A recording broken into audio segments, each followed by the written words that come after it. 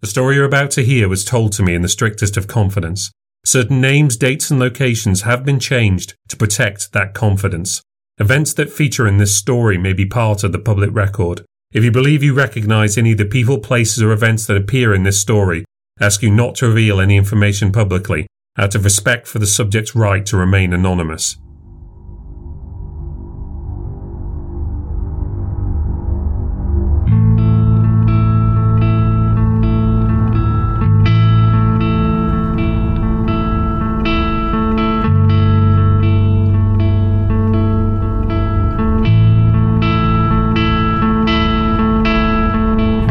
My name is David Paul Nixon, and you're listening to the New Ghost Stories podcast, where we delve into the New Ghost Stories archive to hear witness accounts of the supernatural, stories that could be delusions, lies, fantasies, or perhaps even the real thing.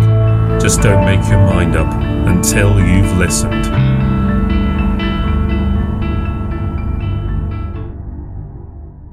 When I sit down to write the introductions to these podcasts, I often find myself writing something along the lines of, "This is a particularly strange case," or "This is a very dark case," or "This case is more unsettling than usual." And to some extent, it's always true. These are stories of the supernatural. Every one of these cases is strange and unique in its own way. There's always some particular feature that makes my hair stand on end, or stops me in my tracks. These stories are not normal stories. That said, I do however feel the need to say up front that today's episode really is a bit different than usual. And that's worth saying because sometimes new listeners to the podcast will listen to the most recent episode first. This case is more of a slow burner and a bit longer than the average episode, so it might not be the best place to start the podcast if you're interested in more immediate scares and suspense. I recommend heading back to the start of the season, or perhaps even earlier into the show's timeline. That's not to say that you won't find this episode rewarding once you delve into it. One of the things we've talked about before on this podcast is about how ghost stories are as much about the living as they are about the dead. They're about our fears and our mortality, of course, but also about guilt, about injustice, and in this case, about paranoia. This is a story that, and this might sound strange to say, both is and isn't about ghosts. It's how the prospect of a haunting brings other issues to the fore. Some of those issues are personal to the subject, others say things about the world we live in today. If I had to put an adjective to this one, I'd say it was perhaps the most curious of all the New Ghost Stories cases so far. I don't think I want to say much more about it than that. I'll, as always, leave the final judgment to you. This is New Ghost Stories case number 356, and it's called No Good Deed. And you can hear it in full, uninterrupted, after these messages. Before we start, I want to ask a quick favour. If you've been enjoying the podcast, I'd really appreciate it if you could give the show a review. It really helps people to find the show and for me to share it with new listeners. You can review the show on Apple Podcasts or on the Spotify mobile app if you go to the show page and tap the 3-dot button. It really does make a huge difference. Thank you. And now, on with the story. "Thanks for cleaning the place up, love," she said. I leapt up from the sofa. "What's that?" "Thanks for cleaning the place up. It was in a real state this morning." "It wasn't me," I said. "I only got home an hour before you." "But enough time to start dinner without me." I'd hoped the bottle of Bollinger might have earned me some brownie points, but apparently not. "But if it wasn't you, who was it?" "I don't know," I said, taking a sip. "That's a really good question. You weren't back at all during the day, were you?" "I was at the shoot." She joined me on the sofa. "You don't think it was one of the builders, do you?" "I wouldn't have thought so. They're only good at making a mess." I mulled the thought over for a moment. "Unless they're trying to hide something." Chelsea gave me her "you're so paranoid" look. Have you checked to see if anything is missing? I asked. It's more likely to be Nita. She was here to let them in this morning. Nita is Chelsea's chief doer of things. In a sense, it is her job to clean up after her. But it seemed a stretch for her to take on domestic chores. It was one thing to do the washing up, but even the floor was sparkling. And that was all that was said about it that night. Chelsea started to tell me about the smoothie vlogs she'd been recording. She was happy to accept a random act of kindness and to leave it at that. I was more suspicious. I'm in security. And although this was a mundane mystery, as mysteries go, it still sat uneasily with me. You should really know who is coming in and out of your home and what they're doing. It played a bit on my mind. I was woken up early that next morning by the builders arriving. I shouldn't really complain, they're doing what they're paid for. But a lie-in would have been appreciated. I brushed my teeth and went downstairs. I saw Nita standing in the hall. Just as I was about to speak to her, a loud drill started thundering from the basement, so we had to go outside, with me still in my dressing gown and slippers. I was just asking how they were doing in there. They seem pretty good at taking things down, she answered. Only time will tell if they're any good at putting them back up again. I wanted to ask if you did us a favour yesterday. Our kitchen was all spick and span when we got home. Somebody, out of the goodness of their heart, gave the place a good clean and tidy. Wasn't me, I'm sorry to say. I was only here a few minutes yesterday to let them in. It's very strange. A nice strange thing, as strange things go. Do you think the builders might have done it? They don't strike me as a tidy bunch. Well, it has to be someone, and they're the only ones coming in and out of the house. Makes me worried they've done something and are trying to cover it up. Is anything missing? Nita has her head screwed on. Not that I can tell. I could ask them. Probably worth a go. I just want to know who and why. The drilling sound stopped suddenly. There followed a number of raised voices in accents and languages I couldn't comprehend. Nita rolled her eyes. I'll check in with them. I would appreciate it. As she stepped inside, I spotted a neighbour pass through their front gate. Morning, I said.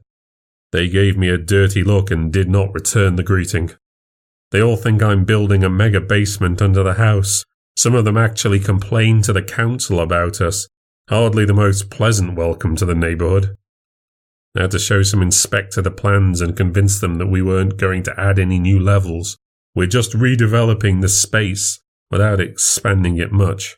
We are lowering the floor, but that's not the same thing. We're converting it into a mixed media space for Chelsea, so she won't need to keep renting studios or show homes. The plan is for it to be one half kitchen, one half yoga studio, with movable panels that can be slid around so she can shoot against different backdrops if she wants to. It's all very well designed. It would have to be for the money we're spending on it. The drilling started again. Perhaps we'd be more popular if we weren't doing this first thing in the morning and on a Saturday. I could ask them to start later, although that would impact the schedule. It would need consideration. I went upstairs for my shower. While I was shaving, I noticed the bathroom was looking pretty spotless too. A closer inspection proved I was not imagining it.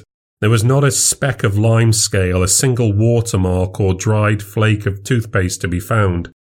The bathroom was in a better state even than the kitchen. Even our towels had been carefully arranged in the closet. It was the most bizarre thing.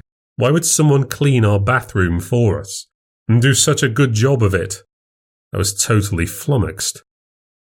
I was alone most of the day. Chelsea and Nita were off at some health food event. I should have been busy. My company was preparing to make a bid for the security contract of an auction house that was moving premises. This was an opportunity for us to trial our new integrated approach. We'd purchased a data and IT company last year. We were trying to offer the complete package, not just in-person security for the doors and the vaults and the men at the front desk, but antivirus, facial recognition, databases, tracking, a really wide-ranging package of security measures. It was an important pitch, but I couldn't keep my mind on it.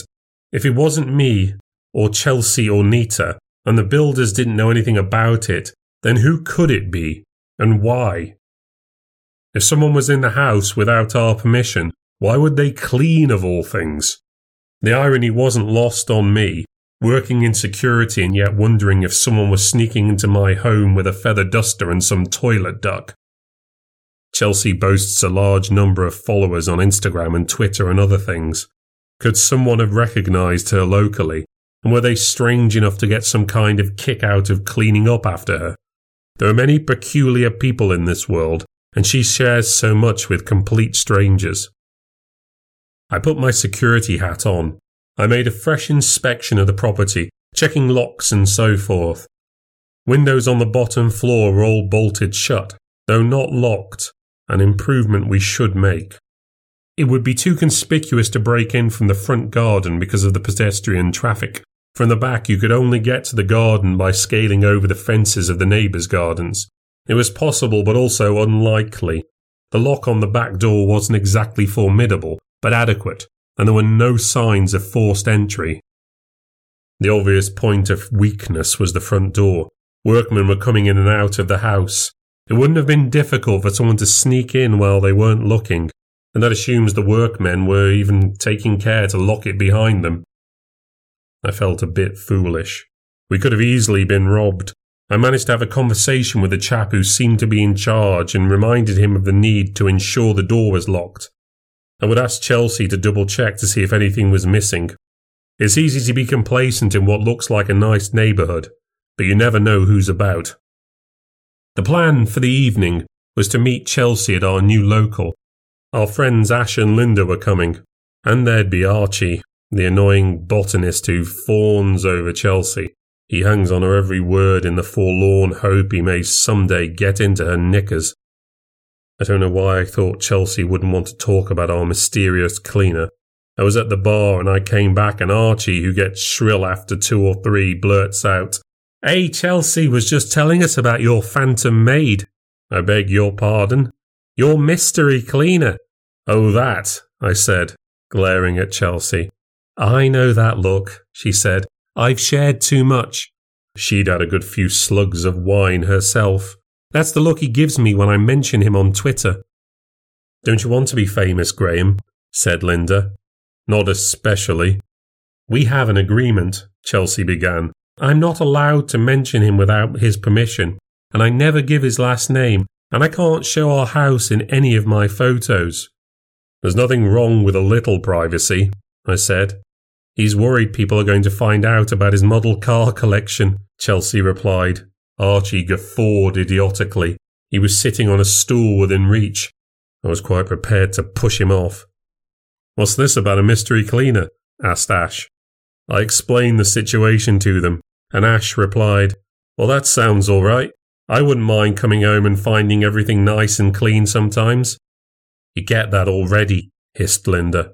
"Yeah, but their cleaner's not making a big song and dance about it." Ash dodged Linda's sharp elbow. "Graham thinks it's a cleaner who doesn't know we've moved in and that the old owners have gone." This was my new theory. It makes more sense than anything else I can come up with. Either the old owners didn't cancel their services, or a mistake was made, and someone was sent over by mistake. They must either have a key, because there's no sign of a break-in, or they just walked in because the builders weren't paying attention. "Either that, or it's a ghost," said Archie. Chelsea made a "ooh" sound. Could be, she said jokingly. "Have you ever heard that old legend about the ghost who cleaned out the stables?" "Go on," I sighed, knowing he'd carry on anyway. "It's about a woman who looks after horses. Her husband dies and she starts struggling for money. She gets worried she'll have to give the horses up because she doesn't have the time or money to care for them. Then one day she comes home and finds the stables have been mucked out and the straw's been changed and the troughs are full up. She doesn't know how or why. She asks around. No one she knows has been up to the house. No one owns up to being the one, but it keeps on happening. Time after time, she comes home and finds the stables clean and the horses fed. So she decides to write a letter. She wants the person to know, whoever it is, how much she appreciates all their help and if there's absolutely anything she can do to repay them. She puts the letter in an envelope and decides to put in some money, 40 quid or something, just as a token of thanks. Then she leaves the envelope by the stable door.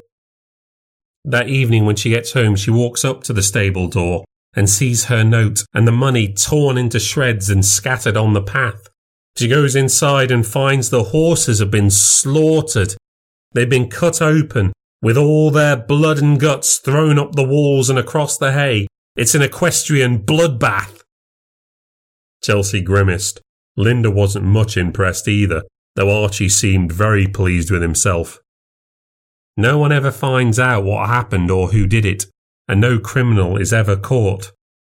Better not try to thank your helper then, said Ash. I don't have any pets, I said, although the neighbours have a cat. I could warn them. I thought the neighbours hated you, said Linda. Yes, I sighed. Not the cat's fault, though. Aren't you supposed to be in security, Graham? Said Archie. How come there's strangers going into your house? So easy just to push him off. Me and Chelsea walked home just before last orders. Though she had seemed in good spirits, I could tell she was somewhat unnerved. We don't have anything to worry about, do we? That we're going to come home to blood dripping down the walls or something. No, but this is quite a big deal when you think about it. Well, yes, kind of, I said. I'm concerned that someone has been able to get into our house, but if they've only cleaned up the kitchen and the bathroom, we haven't exactly been let badly off out of it. We walked on a little further.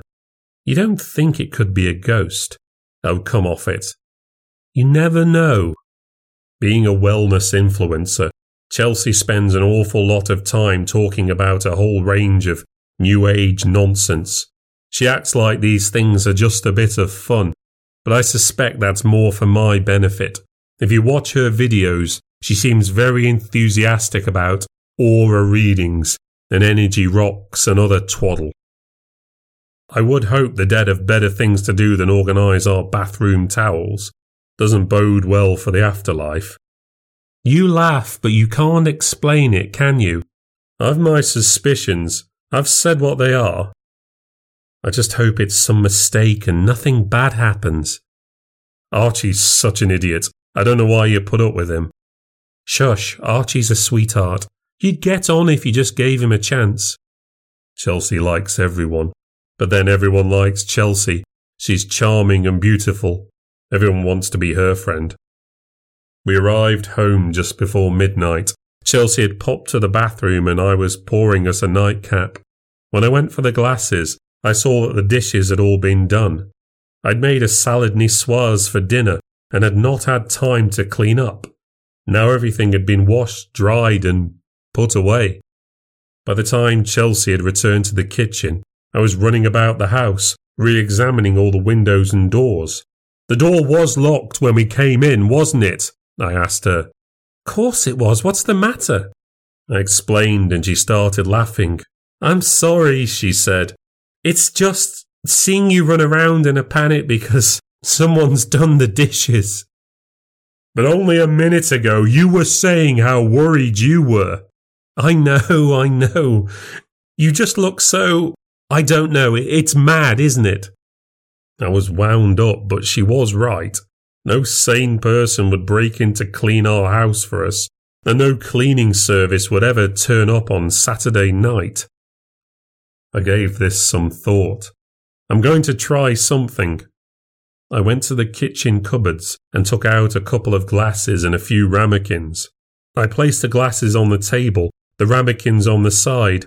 I took a knife from the rack, placed it on the chopping board. What are you doing? I'm running a test, I said. I opened up the bin and took out a few wrappers, nothing that would really leave a mess, just a few things to tidy up. I want to see what happens. Let's see how fast and on the ball our cleaning phantoms are. You want to stay up and watch?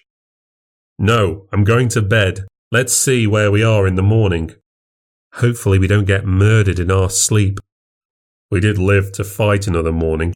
I crept downstairs a little after 8:30 a.m, and wouldn't you know it, it had all been tidied up. I did a check of all the locks again. No one could have entered the house.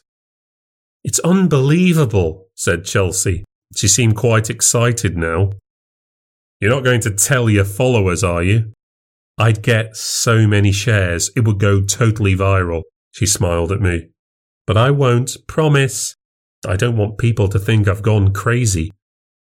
The video of her undergoing crystal therapy suddenly came to mind. I decided I needed a coffee. I was out of ideas. This was just too bizarre. I suppose I could change the locks. What for? Or because there's no such thing as ghosts. But who did this then? I need to think, I said, sitting down by the kitchen table. Short of this being some elaborate practical joke, I really had no idea. You're looking at this the wrong way. We don't have to get a cleaner now. Let's just call this a weird stroke of luck. Weird's the word. What harm's it doing? Yesterday you were worried about dead horses. Archie doesn't know what he's talking about. And if we just leave it alone, this is a real blessing. Something in this house likes us so much, it wants to help us out. That's kind of amazing, isn't it? I didn't know what even to say about that. Be grumpy if you want to. It's Sunday and I don't have to do the washing up. It's a great start to the day. She went back upstairs. As the coffee brewed, I decided to take a look around. I couldn't remember what state the living room had been in before. It was also looking very tidy now. I wandered towards my study. My papers had been left as they were undisturbed on my desk, yet there was not a spot of dust in the rest of the room, and my monitor and keyboard had both been wiped down. Wandering into the laundry room, I was genuinely shocked to find that all my laundry had been put in the wash and was now hanging outside on the line. If I wasn't so unsettled by it, I'd be over the moon. We had help that had the initiative to do things on their own without disturbing anything they shouldn't. I managed to get a little further with the auction house pitch that afternoon, though I remained distracted throughout the day. When was it even doing all these things? Was it just overnight? Or was I going to turn around and catch a spectre emptying the bins? Chelsea had a meeting in Manchester first thing Monday, and she was going a day ahead to meet with friends. A new lifestyle brand called Everall was considering her as a potential brand ambassador. She thought this might be a good opportunity to raise her profile and gain some traction with legacy media. I kissed her goodbye on the doorstep. I'd say don't make a mess when I'm gone, but now you can make as much mess as you like. I smiled faintly as she hopped down the stairs. Nita helped her with her cases and hopped into the taxi after her. It was so very Chelsea to adapt to the benefits of a situation quickly. She's so used to people doing things for her. It is, after all, how we met. I was at a hotel in Edinburgh attending a conference and she came running into the lobby. She'd just been mugged. She was shaken up and in a panic, a beautiful damsel in distress. I took her through all the steps she needed to take to cancel her cards, block her phone, and get her data back from the cloud. Later that evening, she came over to me while I was in the bar, and I offered her a drink. She'd come to Edinburgh for a modelling job, one of her first. She'd been a fitness instructor, hoping to get a qualification in sports medicine. She hadn't really wanted modelling work, but the extra money was an ongoing enticement. I was taken aback that she hadn't been better advised. She'd come all this way to meet with virtual strangers on her own. Getting mugged was bad enough, but worse things can happen. I found myself going into the ins and outs of personal security. I gave her my number so she could call me if she thought anything was wrong with the people she was meeting. This is the thing with Chelsea. She seems naive and wide-eyed, but she's shrewd enough to take an opportunity when she sees it. Before you know it, you're giving her things she needs and wants, and you hand it right over without even realizing it, all for a smile from someone bright and beautiful, with a far-off hope it might lead to something else. Turned out to be my lucky day. When I checked on her in the morning, I was brave enough to ask her to dinner, and that went so well she spent the night in my suite. The stars lined up for me, in the way that they seem to line up for Chelsea all the time. Maybe she had the right philosophy. This was a bizarre but beneficial fluke. That afternoon, as I prepared a duck and Toulouse sausage cassoulet, I looked at all the mess I was creating and thought, if someone wants to clean this up for me, why not let them? What harm was there really in it? But I couldn't help but remain curious. As I ate, I wondered what the rules were. How long did it take our spook to take action? There was no immediate cleaning after I'd finished my main course. Instantaneous service was not available. It was not until the morning that everything was sparkling and in its right place. It seemed our spirit preferred to do its work overnight, or at least while it was unseen. I was in meetings for almost all the next day. The tech boys were giving us a demonstration of their latest facial recognition cameras. This could mean the days of ID cards and scanners were at an end. Access to secure areas could be granted via your appearance only, hard to fake, and much harder to lose your ID. There were other creative applications for this hardware. Our independent consultants, private investigators and current and former police officers could alert us to dangerous parties who might present a risk to our clients. We could then preload their facial profiles into our system so we could be alerted if they ever came within the vicinity of any protected assets. This struck me more as a gimmick. Parties that could pose a risk would include most of London's criminal underworld, not to mention careless members of the public. A criteria would need to be created unless they felt we could directly link to Scotland Yard's full database. That would cost more than the usual £200 under the table to a detective sergeant. There was also the whole data protection question over keeping people's information without permission. I was sure we'd find a way. The owners of the auction house were Saudis. They're very taken with gadget bling. That night I prepared my signature avocado caprese salad. The meeting had gone well and Chelsea was excited, and I was in good spirits too. The proposal was finally coming together. We were in a celebratory mood. A little later we were lying in bed together and the subject of the cleaning ghost came back around. I admitted I was coming around to the idea. My shirts are all there, ironed and in the wardrobe. I may not even need the laundrette anymore, I said. You can't argue with good service. I just wonder why the people who lived here before never mentioned this. Because we'd have called them crazy and not put a bid on. Yeah, I suppose that's true. I still can't work it out though. I assumed it was doing it all during the night. But if that's true, how did all my clothes get to be drying outside? And when did it bring them back inside? Oh, Graham, don't ask questions, she said with a little hiss. Don't interfere with it. I'm just trying to understand how it works. No, don't. Don't you remember Archie's story? I thought you didn't believe that nonsense. You didn't believe in ghosts 2 days ago. I rolled my eyes. It might be a made-up story, she said, but let's be careful just in case. I don't want to have to worry about something weird happening. We've been really lucky with this. Tell me you'll leave it alone and enjoy the perks? Okay, I'll leave it alone. Promise me you won't do any more investigating or do a background check or whatever on it. I promise you I'll happily take this opportunity to not lift a finger. Good, she replied. I regretted my promise almost immediately. I watched my wife as she slid out of bed. She went over to her underwear drawer to put on clean panties. She opened it up, started to rummage around inside, and she said, Oh, he's been going through here as well. I sat up. I beg your pardon. The ghost. It's been going through my things too. She took out clean panties. Everything's been sorted together. It's never been so tidy. She slid them on and jumped back into bed. She pecked me on the cheek, then turned out the light. I stared into the darkness. You called it he, I said. She said, bumping her pillow. Why did you call it he? Oh, I don't know. We have to call it something. Maybe we should think of a name for it. She was out pretty quickly, leaving me with some extremely uncomfortable thoughts. Cleaners are usually women, assuming that what we had here was a classic ghost of someone who lived.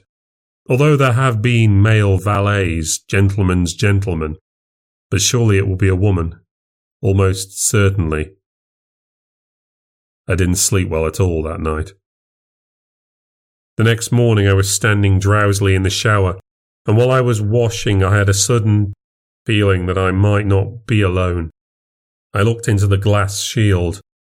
I couldn't see much through the steam, but if there was someone there, watching me, how would I know?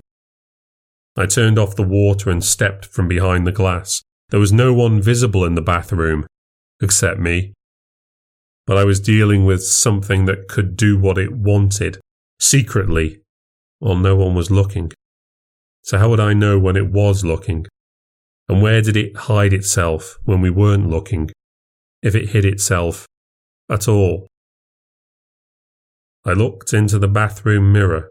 I wiped away the steam, and I looked at me looking back at myself. And for some reason I whispered, "Are you there?" There was a bang on the door and I almost had a heart attack. Chelsea was running late. I went out and she strode in. I felt like warning her, but about what exactly? I had no reason to believe there would be something in there with her, but I couldn't be sure. I kept quiet about it. Before I left for work, I looked into the kitchen. It was as spotless as we were now coming to expect. I thought to myself, don't you try to get into my good books now. I know what you're up to. It's not easy having a beautiful partner, but you're always aware of people looking. She acts as if she doesn't know or she brushes it off. But she does know. She enjoys the attention. She understands the power it gives her, and she uses it. She must know deep down what men are thinking. Does she really think they're all jumping up to do things for her because they're nice? It's not really naivete, it's denial, it's convenience, so why ask questions? Take while they're giving, and put consequences to one side. Once, when she was considering an underwear shoot, I asked her if she knew that men would be touching themselves to her pictures. She made a big show of being outraged, then denied that they would, and said she didn't want to think about it, which is close to the real truth of it all. If her profile does rise beyond the influencer circuit, I have no idea how I'll protect her. I'd already estimated the costs of a full-time bodyguard. Yes, everyone's nice to her now, but men expect to get things in return. No one does anything for nothing. Maybe it was nothing. This thing could be benign, but it was the not knowing that was driving me crazy. How was I supposed to assess the risk? Chelsea had expressed concern about it being upset, just as in Archie's stupid story. So she at least understood it could have its ugly side, just as she knew there was only so much she could take from the men she let fawn over her. I was breaking a promise, but it was for both our sakes. Before the day was out, I paid a visit to the tech team to get the brief loan of a small camera. I made an excuse about the neighbour's cat making a mess in our garden. The guys showed me how to operate it independently, so I could upload the footage to my private account. With most of these home cameras, the video is kept by the supplier. It can be accessed by their staff without your permission at any time. It's scandalous. I checked Chelsea's diary. She was meeting with her management and would probably get home before me. But I didn't want to wait. I'd have to find a moment to install a camera while she was distracted. Just arriving home gave me a chill. I felt an unexplained feeling of strangeness, like I could sense a presence. There really could be someone waiting for me in every room, around every corner. I stuck close to her that evening. At least if I was there, this thing would have the sense to keep its distance. I wondered if I made a mess across the house, I could keep it busy and away from us. She was on her phone most of the evening anyway, scrolling, tweeting, responding. I didn't follow her under my real name to avoid any association. The chatter was mostly asinine, positive comments on friends' posts, general shout-outs, some people saying nice things, some people not so much. I didn't have to scroll far to see some pretty ugly comments. If Chelsea was bothered by anything, I couldn't tell. Occasionally she'd lean over to show me some meme or gif. I'd pretend to be amused. I couldn't understand why she enjoyed making such an exhibition of herself. Didn't she ever feel like switching off and being alone? As she got ready for bed, I wanted to warn her that we didn't know who might be watching. If we didn't know that going through a man's wife's underwear was crossing a line, there was no way to know what it might get up to. Once I saw she was asleep, I slipped out of bed and went downstairs to the kitchen. The dishes were still dirty. There was still time to catch it in action. The perfect spot for the camera was just above the blinds on the window next to the door. I had to work quickly. If I was here, it could easily make its way to the bedroom while I was distracted. As I sat eating breakfast the next day, I stared up at the lens and wondered what images it had captured. The cleaning had taken place as normal. I was enormously tempted to download the video and view it right there, but I had to get to work. I heard Chelsea laughing in the hall. She was talking to one of the builders. He didn't need to be talking to her. I shouted her over and we talked about her weekend plans. I had a full day of meetings and I couldn't view the footage on my phone. The platform was better suited to desktop. As the meetings dragged on, I had to make peace with the fact I'd have to wait till I got home. In a stroke of luck, Chelsea texted me to say she was having drinks with friends after work. I declined the invitation and went straight back. I followed the instructions and managed to connect to the camera. I could see myself sitting behind my laptop on the live feed. With just a few clicks, I was able to access the previous night's recording. I poured myself a whiskey. It occurred to me that I was about to do something potentially quite extraordinary. I was about to take a glance into the unknown. To watch a ghost in action, I felt a buzz of excitement and anticipation. Or so I thought. Winding through hours of video is not much fun. The program is supposed to bookmark motion, but there weren't any bookmarks. I was just watching an empty room in the dark. I wound on, and then, just after 3 a.m. in the morning, something strange finally happened.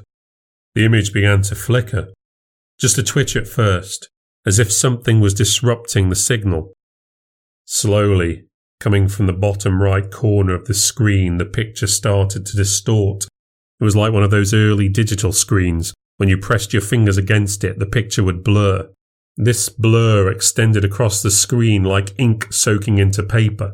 It grew to cover the countertops and then the oven and the sink. Then the image started to flicker on and off before the whole thing cut out. I wound the video forward.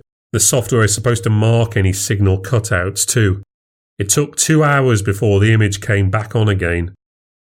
It was the same clear picture as before, except that the kitchen was spotlessly clean. I looked up from my laptop. The sight in front of me matched what was on the screen exactly. I'd captured nothing I could use as evidence, but I still felt a chill. It had brought home not just how out of the ordinary this was, but that this thing had some kind of power of its own. "What are you watching?"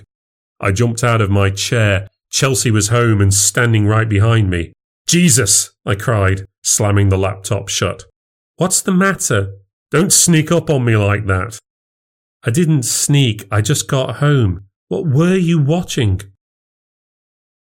I couldn't think of an answer straight away, so Chelsea made an assumption. "Really?" she said. "In the kitchen?" "No, it was some footage from work. I was just taking a look at the software." "Okay," she said, unconvinced. I couldn't show her what was on screen or she'd know about the camera. As if I'd watch porn in the kitchen. and with the windows open, but she wouldn't listen. When she'd gone upstairs, I opened my laptop again.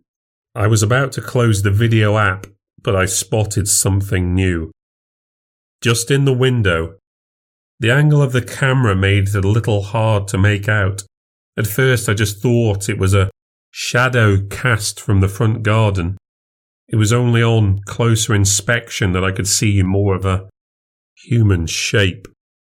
I was holding the screen right up to my face before I realised I could just zoom in on the image. Of course, the video quality declines, but it was unmistakably a human shape, and quite a large figure. This was not a feminine shape. It was definitely a man. And then the penny dropped. There was no way I could see a shadow in the dark of night. The video had ceased to play. I was watching the live stream. I looked up from my screen and then jumped from my seat and backed up against the wall. I think I was a little scared. When I looked into that window, I could see nothing, but when I looked at my laptop, the shape of a figure was unmistakable.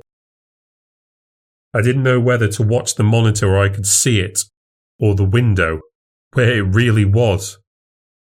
I thought to scream for Chelsea, but then the thing was suddenly gone.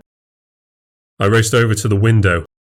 The last of the day's sun was shining through, making me think for a second it might have been a shadow from the trees after all. But a shadow couldn't vanish like that. So what was it? I watched the video back, trying to see how long it had been there, watching. It confirmed my worst fear. A man was spying on us and going through our private things. How was I going to explain this to Chelsea without revealing I'd broken my promise? Then I thought, if it was no longer here with me, where was it now? I could hear Chelsea's footsteps upstairs. I rushed up there to keep an eye on her. This is the nightmare of being observed constantly. You have no sense of when you're alone, if you're ever alone at all. Now every sound could be the sound of someone watching. Every shadow, the aspect of someone watching. Chelsea was actually in good spirits that evening. The lifestyle brand was sending a contract out to her management in the morning. She had found favour with the brand's founder, Gus. She soon forgave the imagined indiscretion of earlier, but there are just some things that are hard to do when you think you're being watched. It was so frustrating. She could tell I was distracted, keeping something from her. She got in a huff. I just needed time to think. I snuck downstairs after she'd fallen asleep to take the camera down. I didn't want her finding it, even though there was surely more I could learn. I sat down and replayed the file, watching the two clips over and over. It was difficult to see exactly when the shadow appeared in the window. It seemed to appear gradually. I got more and more tired as I wound back and forth, forgetting where I was and what I was looking at, watching me, watching myself, watching the shadow, over and over, in an endless loop. In the morning I was up before her again, ensuring the bathroom appeared clear before letting her use it. When she'd finished and caught me standing guard outside, things got snippy. "What is it with you lately?" "I was just waiting to say goodbye to you, darling." "Have you even had breakfast?" "I need to be in the office early for a meeting." I pecked her on the cheek, and I went to walk downstairs, except I slipped. I fell about halfway down, sliding on my side. I managed to grab the handrail to stop myself going all the way to the bottom. My side and hip had taken a bashing, and my ankle was already hurting. Chelsea ran down to help me up. "It's okay," I said. "What happened? Did you slip?" "Guess I must have," I said. "But had I?" "You need to sit down." "It's nothing, I'm fine." "You're limping." "It's just a little fall, I'm fine." I put my foot down at the bottom of the stairs and it did hurt. It hurt quite a lot. "You don't have to be a martyr, Graham. A fall can be really serious." "I'm okay. I keep telling you, I'm not 80, you know." I was starting to tremble. Fine. I've no clue what's wrong with you at the moment. I found the bag with the camera equipment placed next to my shoes and coat. I didn't remember putting it there. Was this a smug little reminder to mind my own business? I slammed the door behind me. All the way to work, I was obsessing. Had I slipped or was I pushed? It had happened so quickly, but I felt there was a force. Maybe I was a bit careless, but if I'd only stumbled, I wouldn't have fallen as hard as I did. Was this its plan, to get me out of the way? I had started to investigate now. I had captured it on video. Was this a warning to leave it alone? I left it alone, then it would still be there, leering at my wife. Did it really think I was going to let it do that? Not only did this thing have designs on my partner, but it wanted me out of the way too. I had no choice. Action had to be taken. But goodness knows what. I had no Ghostbusters in my address book. I would have to take Chelsea into my confidence. Come clean about it all. I couldn't keep up watching her when I didn't even know if the damn thing was even there. Perhaps I could rig up more cameras. We had heat-sensitive things at work too. But what would the point be? I knew what we had. What I needed was a strategy for dealing with it. I arrived home that night anxious and in a foul mood, with a slight limp. What I didn't need was for Archie to be there. After saying hello to me, I might as well have been invisible. While I poured myself a drink, Chelsea was showing him the free activewear samples she'd received from Everall, and he was feigning interest, talking about wicking fabrics and mesh. It was nauseating. Chelsea left the room and there was an awkward silence. "You have a good day?" he said, acknowledging the void. Fine. After a prolonged silence, I added, "Are you going to try them on?" "Sorry?" "Try them on. Don't be shy. You seem so interested." Yeah, not really my kind of thing, mate." "Are you sure? Because I've been here for 30 minutes and you've talked about nothing else." I marched over to the table and picked up a sports bra. "Might be a bit tight on you, but try it and see." I threw it at him. "Don't be shy. It's the 21st century. We're very tolerant of faggots and queers." "What the fuck?" he squawked. "Come on, Archie." I got into his face. "If you're not here for the merchandise, what are you here for?" "What is going on?" Chelsea had returned. "Here she is. Now's your chance, Archie, son. Make your case. I even promise I'll step aside for you if that's what she wants." Archie looked pleadingly at Chelsea. "I don't know what's got into him. I'm just going to go." He reached for his coat. Chelsea walked him to the door. I could hear him professing his innocence on the way. Once he was gone, she came storming back. "What is wrong with you?"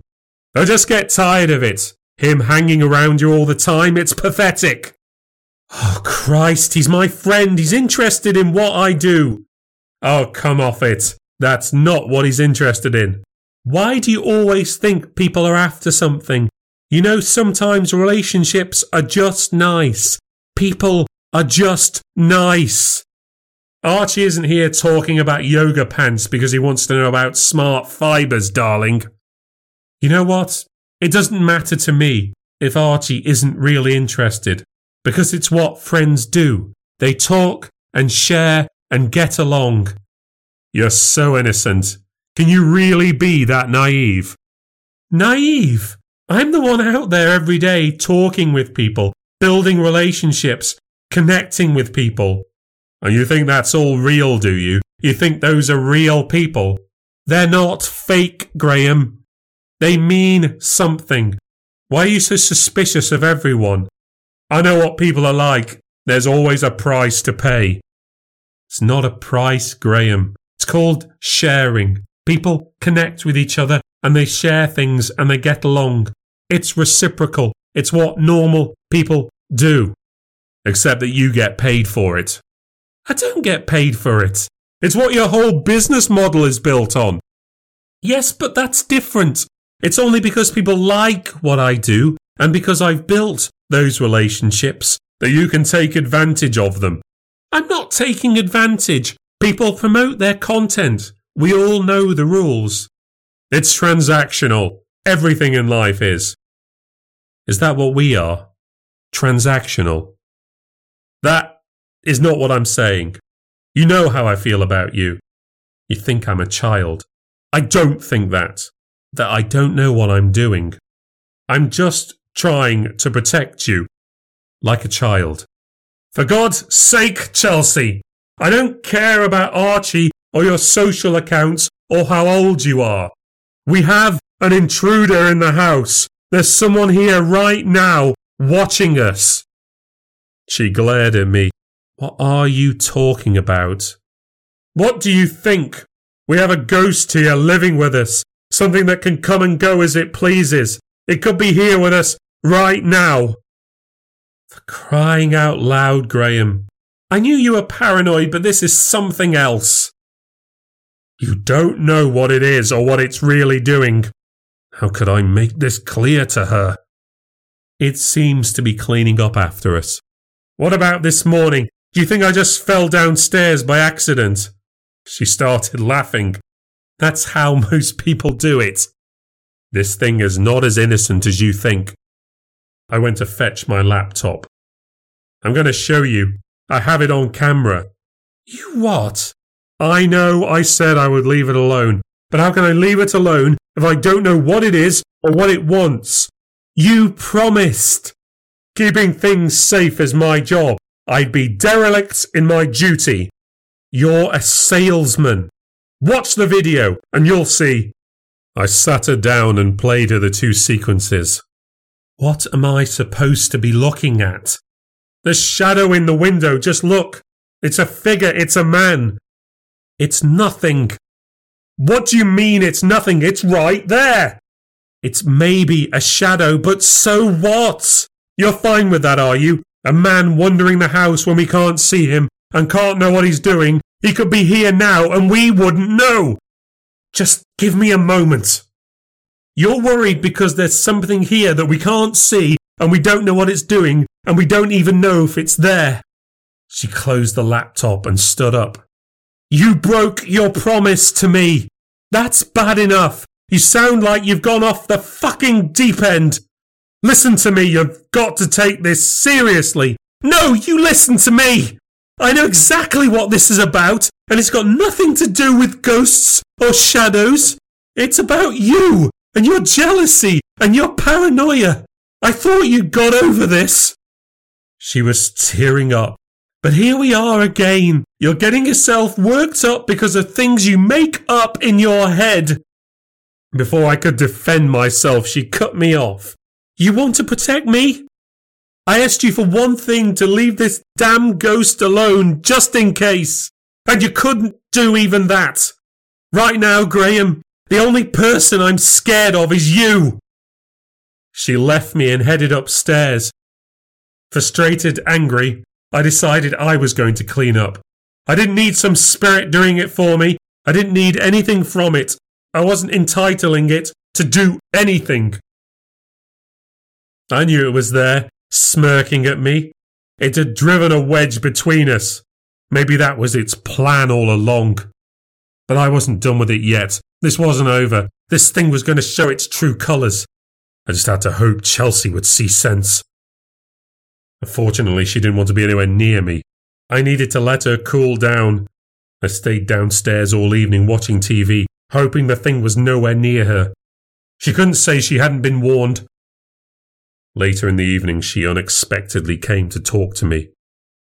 I decided I'm going to choose to believe that you're behaving like this because you're spooked out by the ghost, and that if we can sort this out, you'll get yourself sorted and stop worrying about who I talk to and when, once and for all. She handed me a post-it note. It's my friend Gillian's phone number. I met her at an alternative medicine conference last year. She's professionally intuitive. It took a moment for me to understand what that meant. You mean she's a psychic? Scoff if you want, But unless you've any ideas for what to do, I'm happy with how things have changed. You're the one with the problem. I'll let you make the call, darling. I tossed the note on the coffee table. I wanted to screw it up and throw it away. But if there was a chance it might help me to understand how to get rid of this infernal thing. Was it too late to call now? Couldn't believe I was going to have to do this. Talk to some daft old bag. There was no answer, saving me some awkward explaining, so I left a message.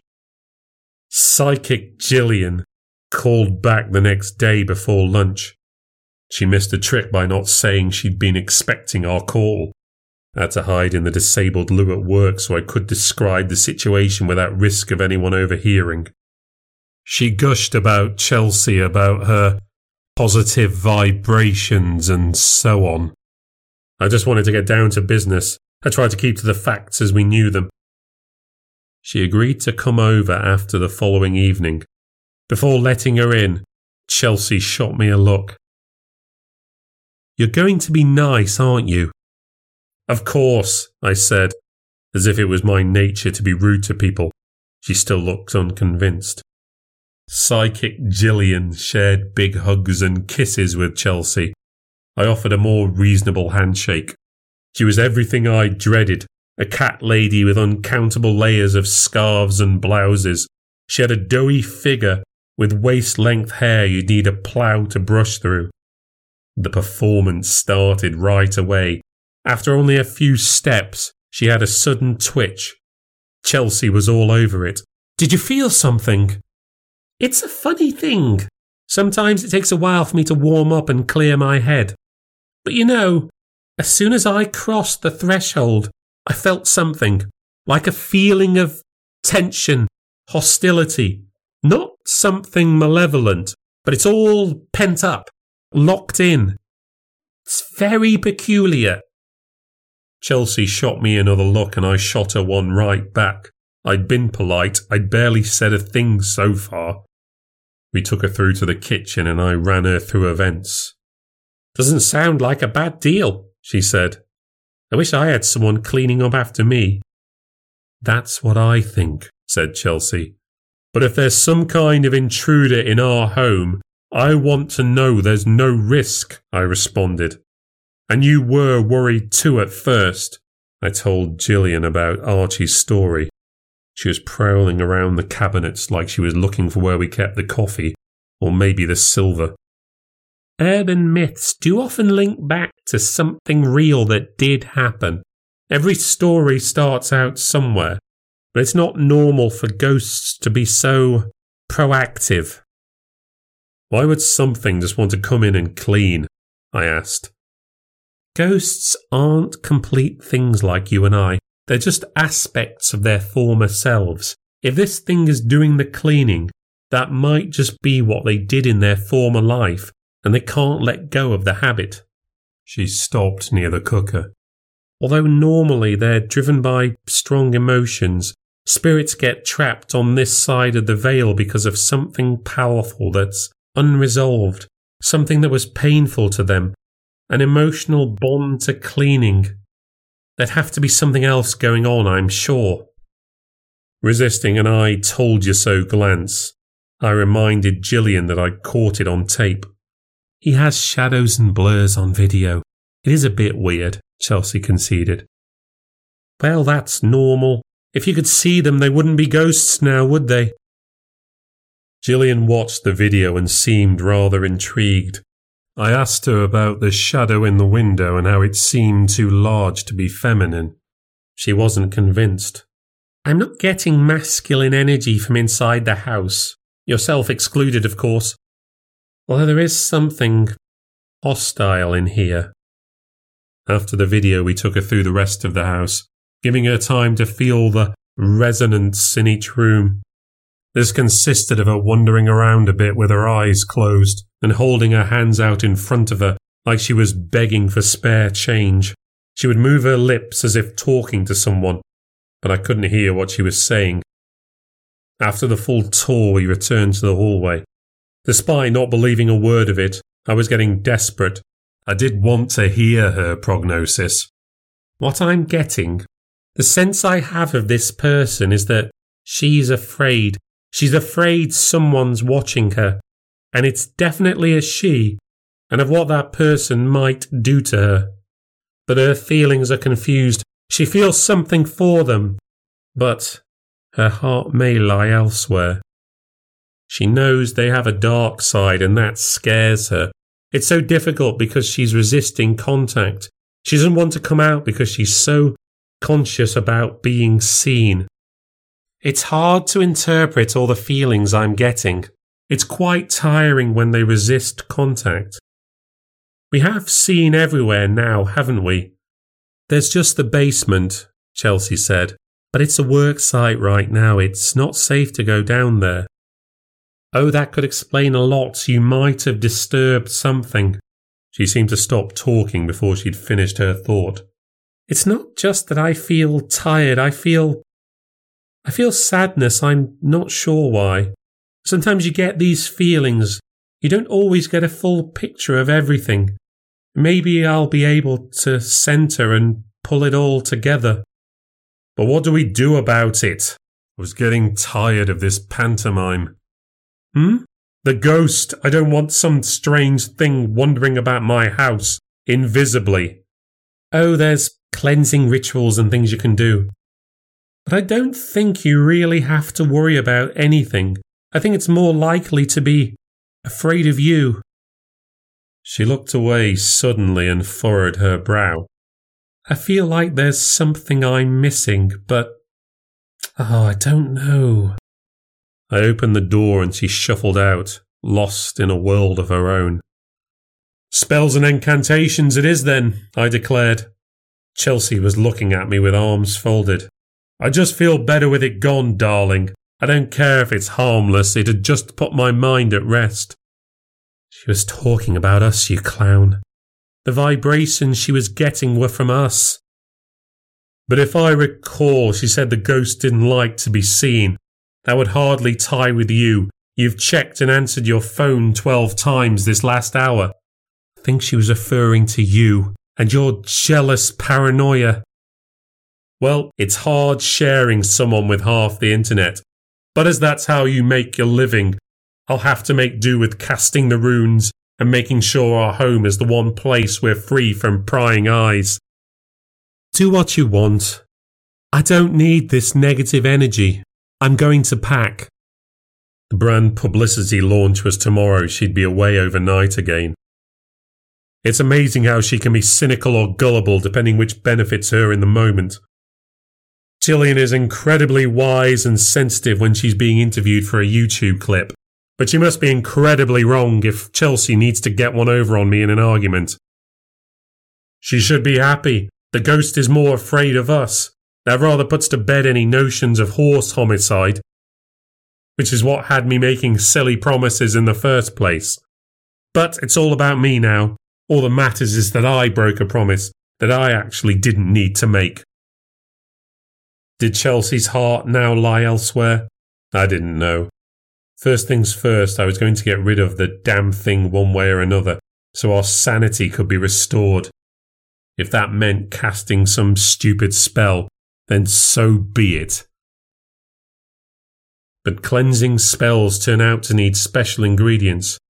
I wasn't going to be able to get some jasmine buds and sacred lotus on Amazon, and I'd hardly have time at lunch to pop into Holland and Barrett to see if they had any organic bladderwrack. A simple circle of salt would have to suffice. I'd try that first and get gradually more ridiculous if that didn't work. That evening I roamed the house with a bag of Anglesey sea salt. I came up against a rather obvious problem early on. How do you create a circle around a terraced house? There couldn't be any break in the circle, so it would have to be made inside. I started to pour the salt around the skirting board of the inside wall. I was chancing that the spirit was outside at this time and not inside. I had no real sense of whether it was there or not. It had been outside at this time according to the timestamp on the video, and Psychic Gillian said it was more for hiding. She'd also said it was a girl despite the looming shadow. but I'd just be happy to be rid of the blasted thing. I had to repeat an incantation as I pawed the trail. Pure salt. Protect this home and all who reside here. Keep out those who seek to enter without consent. Keep out those who may harm us, and protect us from the negativity, anger and fear. I had to hope the spell wouldn't be affected by me sounding a bit sarcastic. Then I wondered whether we'd have to keep the circle there always. Did it need to be permanent? Besides it raising questions every time we had people over, and would get rubbed away as they walked in and out. We'd have to keep topping it up, surely. It took about 10 minutes to cover the ground and connect the trail back at the front door. On the plus side, if it didn't work, the ghost might at least hoover it up for me. I sat in the kitchen and poured myself a glass of Hennessy. Maybe nothing would happen, and that could mean I'd be in for a long wait. Perhaps here till morning. Watching the sun go down, I thought about Chelsea and about the event launch, and whether I really wanted to be married to someone in the public eye. Perhaps if she was successful enough we could move to the country, somewhere the broadband and phone signal was weak, and I could have her to myself again. I'd almost dozed off by the time I felt a shadow pass over me. I sat upright and got onto my feet. Slowly I walked to the door. Standing in the hall, I watched as the door handle started to turn. Slowly it bent, like someone trying to not make a sound. The handle went all the way down, but the door didn't open, so it flipped back up. I watched it happen again. As the handle bent down, I saw the door shift. There was pressure on it. Then there was a thud. Something was pushing against the door. Another loud thump followed, then another. The handle flipped up and down and back again. The thing was trying to force its way through. It was making no effort to be quiet. There was no figure in the glass, no one standing outside, yet it continued. I could see the pressure being put on the door. It groaned, strained a little in the frame. I wasn't sure what to do. The thumping sound continued, got more aggressive. It was trying to barge the door down. Would it realize it couldn't get in? Perhaps the door wouldn't hold out. Then I heard a little creaking sound. It came from the kitchen. I turned around and looked through the doorway. I watched as one of the kitchen cupboard doors just opened up, all by itself. I took a step inside. I watched in horror as a shelf full of fine china slid out and tumbled to the floor, smashing on impact.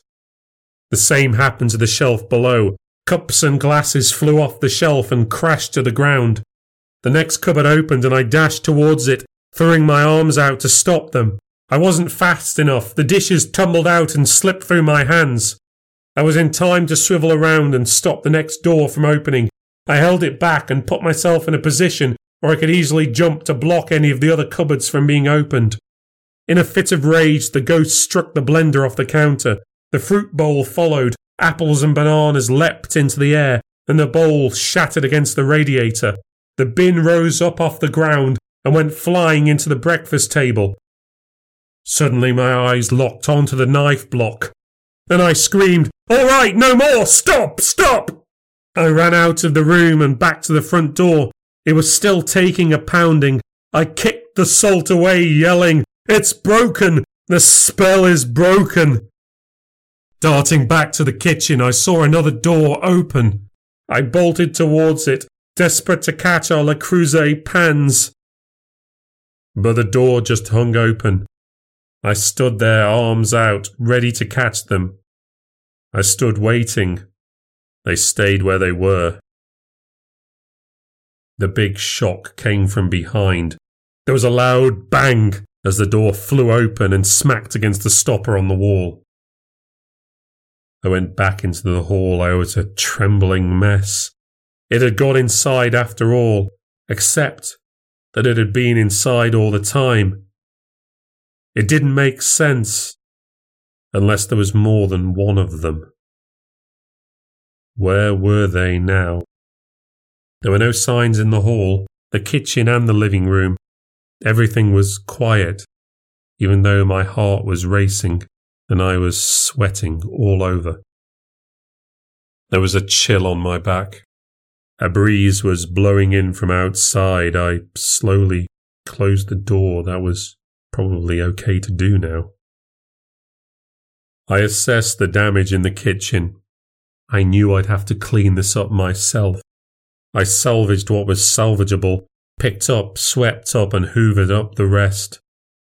When I was done, I went to my bedroom and barricaded myself in until morning.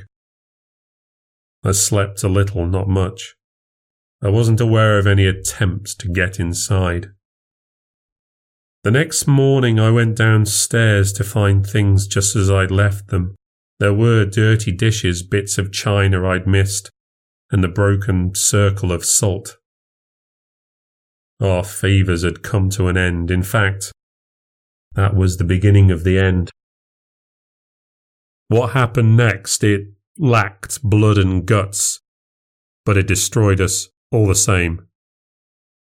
My phone started to ring while I was cleaning up the salt. The number was unknown. When I answered it, I found myself talking to a journalist. "Sorry to bother you in the middle of the day, but I just wanted to ask a few questions if that's okay." She gave me no time to refuse. "You're the husband of Chelsea McCannon, the wellness influencer." Where'd she gotten my name from? "She's a brand ambassador for Everall Fitness, isn't she? Do you know anything about Everall, Mr. McCannon?" "I'm not involved in my wife's business." "Does she perform any kind of vetting before she decides to represent a brand?" "Well, she tests their products, tries them out, that sort of thing." "Does she ever do a background check?" "I don't know, that's for her people to sort out." "Does she even Google them?" "What's this about?" "Is she aware of the factories in Malaysia where Everall makes its products, which have been criticised for poor working practices in a report by Amnesty International, or the investigations into multi-level marketing practices which are alleged to have driven people into bankruptcy in the United States?" I was stunned. I didn't know how to answer. "Do you think it's important for people who have a well-being platform to promote ethical, responsible brands to their followers?" I hung up and called Chelsea. "Graham, the event went really well last night. The pictures are going up this morning. Engagement is really strong so far." Didn't want to burst her bubble, but I had to tell her. She said she didn't know anything negative about Everall, and that its founder Gus wouldn't be involved in anything sordid. When I asked her if she'd done a background check, she said, "Of course, we must do." She snapped at me for ruining her moment and hung up the phone. By the time she got home that evening, everything had gone into meltdown. The piece on the Huffington Post had been published, and the shares and likes were through the roof. The piece was titled, "How Big Business Uses Pretty White Girls to Wipe Their Records Clean." Chelsea's endorsement of Everall was not the only example, but she was the framing device, the case in point. A conference call with her management was set up in my office. I stayed out of it but could hear the shouting and screaming from the living room. She was panicking, and this time not even Nita could calm her down. In real time, I watched the crisis unfold on Twitter. "At Chelsea Mac, how could you? You're supposed to be about wellness goals, but obviously you don't care about wellness of poor, exploited peoples." Weekly wellness tip from at Chelsea Mac. Take lots of money and don't give a shit about anyone else. Hashtag cancel Chelsea and any other stupid whore who thinks it's a good idea to take money from capitalist corporate psycho fucks. Some comments got very dark. There were threats on her life, threats on her body. People saying they'd track her down and do things to her. She came out of the meeting in tears, and I returned to my old role of protector. I offered her reassurance. These people were keyboard warriors, triggered snowflakes. We had no reason to believe they could find us. I could organise for someone to watch the house for us if we needed to, call in a favour. I returned from exile on the sofa. I got to hold and comfort her until morning. Then it was time to face the baying crowd. The first step of damage control was the recording and releasing of a new video. I allowed it to be shot in my office. Chelsea explained in a subdued but still sunny way that the reports were about practices in the old company. Everall had grown so fast that they had made mistakes in the beginning, but things were changing. She'd spoken to Gus and he'd talked her through the steps they were already taking. She was going to hold him to his promises and be an agent for positive change. It was all rather desperate, but the agency had their playbook, and she wasn't the first influencer to face backlash. They said it would all blow over, they could rebuild. Her brand was still valuable. But things did not die down. The embers of outrage kept on catching fire. A picture surfaced of Chelsea at an awards event with a London MP. Under pressure from the mob, this MP condemned Chelsea for whitewashing corporate abuses. Then someone in the Green Party took a crack at the MP for not doing enough when they were in government. Other celebrities joined the fight. The argument made one of the breakfast shows a few days later. With the noise getting louder, other brands backed away. The smoothie brand withdrew their partnership, leaving her with a dozen unbroadcast videos and a legal battle if she ever wanted to recover the expenses. In just days, the business she'd spent years building collapsed. All those real relationships vanished. Whoa! @ChelseaMac has lost over 1,000 more followers this morning. Who's even sponsoring her now? Lol, I want to see @ChelseaMac's new video about how healthy eating and exercise can put back together the shattered shards of your pathetic existence. #Thursday lols. I was her reassuring, stoic shoulder to cry on, never uttering any reproach, never an "I told you so" or "you should have seen this coming" or a "why didn't you just Google them?" I was dutiful, I was sympathetic, and I cleaned the kitchen when she wasn't looking so she wouldn't suspect anything was amiss, so she wouldn't come to any conclusion that I'd somehow created this mess by incurring the wrath of the spirits. This whole thing happened because of her weak decision-making and willing self-deception. It couldn't really be my fault. But I get to suffer anyway. A follow-up piece appeared in the Huffington Post called "How the Privileged Set Sees What It Wants to See." Turns out we weren't just pretty faces cleaning up a company's reputation. We were a privileged, rich, white, cis couple who'd built ourselves a perfect white suburban life off the blood and slavery of poor minorities. I was named in the column. I worked for a company that did business with a data firm repeatedly fined for violating privacy laws. We worked with Saudi businessmen known for their violations of human rights law. Me and Chelsea were equal partners in ethical compromise. None of these were my decisions. I just worked there. I didn't get to say who we did business with and who we didn't. We just provided the security. It's not for us to question their ethics. Everyone is entitled to protection. Clients don't take kindly to having their business shamed in public. I was taken off the auction house account, and it was suggested I should take some time off, make myself scarce so as not to offend the business owners, and allow bridges to be mended. Chelsea's income was disappearing. Mine was up in the air. We were both stuck at our home, our futures hanging by a thread. Chelsea was doing workout videos, presenting a brave face to the world as if she'd never put a foot wrong. Her management were desperately trying to find a way out of her contract. She was still brand ambassador for Everall, and still obliged to promote them should they require it. She was letting Nita manage her social accounts to avoid further trauma. Disconnected from the world, she had little or nothing to do with her days. Stuck at home together, we were getting on each other's nerves. With my own career facing the toilet, I was finding her epic sulks and tantrums too much to bear.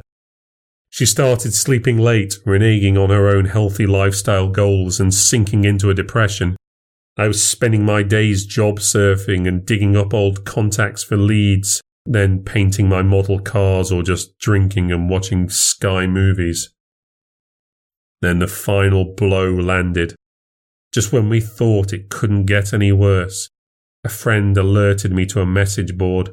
The message was posted anonymously, but it could only be from one of the neighbours. I hate these #Tory scum. They lied to the council, said they weren't building a mega basement under their house, but they are. You want to run them out of town with me? Want to know where they live? And there it was, our home address, published for the world to see. We weren't safe. I had to coax a distraught Chelsea into packing a few suitcases and getting out of there. For how long, I don't know. I put us into a hotel, a good one, in the hope of keeping her spirits up. But I wasn't sure how long we could afford it now. Overnight, someone threw a tin of red paint against the front facade. For a moment, I thought it was blood. I was glad Chelsea wasn't there to see it. I got some people in to clean it away and never told her about it. Her depression grew deeper. Nita and her management were struggling to motivate her, and I had no positive energy left. Nita warned her that if she didn't get her act together and keep her figure, the agency would stop supporting her. But Nita was no longer getting through, and it was clear Chelsea's management intended to use her as a scapegoat.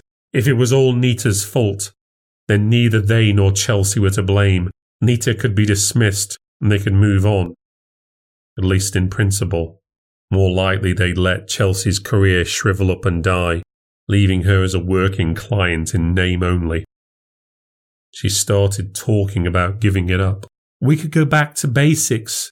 Do you remember how it was when you used to help me run the studio? We could start from scratch, build the business up again, one location at a time like it was supposed to be before all the influencer stuff happened. She spoke like it was an easier and better time, as if she'd never liked the attention from the cameras, or the likes, or the shares. We could afford to rent a space with the money we'd make from downsizing the house, she said. We could even maybe use some of the money from the severance package I was negotiating. How agreeable and close to me she was when she wanted to spend my money. Of course, we had to sell the house. We couldn't live there now. I had to discuss a new plan with the builders. They just had to finish off the basement, make it presentable for any purpose a buyer might want it for. Every time I went to the house, I found hate mail waiting for us. Someone even sent us their shit in a jiffy bag. One evening after the builders had gone home, I took a long, slow walk around our home, room by room. Most of our things were still there. It didn't look like it had been abandoned in a hurry. In fact, everything looked almost perfect, just like we would have wanted it to. All nice and tidy and clean and organised. Very inviting. It was the kind of home that, under normal circumstances, I would have loved to have come home to. The ghosts had taken it back for themselves, and they were welcome to it. Good luck to you both, I said to the empty rooms from the empty hallway. It's all yours. In one last twist, a few days later, I got a call from the police. The builders had found a body in the basement. They discovered by mistake a section of cellar wall that had been blocked off. Behind that bricked-up cranny, there was a human skeleton. After a break of 6 weeks, me and Chelsea were back in the news again. Not just terrible people, but now murderers too? An autopsy confirmed that the body had been there for a very long time, an estimate of over 100 years. That got us off the hook. Not that anyone wanted to tweet about that. She was confirmed to be a young girl, likely around 18 to 20 years old. She had at least been strangled to death before she'd been entombed. Make of that what you will. Me and Chelsea are still waiting to move into a new flat. After all this time, I finally have her all to myself. If only we had something to say to each other.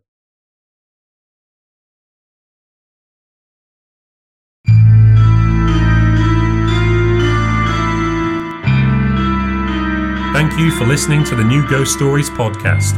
If you've enjoyed the podcast and would like to support what I do, please consider leaving a review on any platform and subscribing to hear future releases. You can also become a patron and enjoy some bonus content by signing up at patreon.com/New Ghost Stories. This podcast is written, presented and produced by David Paul Nixon. If you'd like to find out more about New Ghost Stories, visit my website newghoststories.substack.com. And to get all the latest from me, follow me on Twitter, Instagram and Mastodon @New Ghost Stories. Next time on the New Ghost Stories podcast, in the first of our two-part season finale, it only takes one act of vandalism to change a life forever.